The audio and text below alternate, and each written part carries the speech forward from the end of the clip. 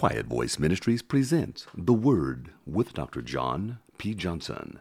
Philippians chapter 4, verse 6 and 7.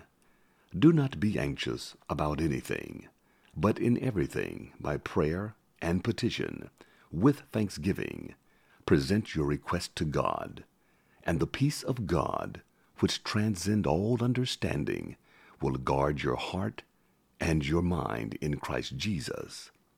Be assured, if you walk with Him and look to Him and expect help from Him, He will never fail you.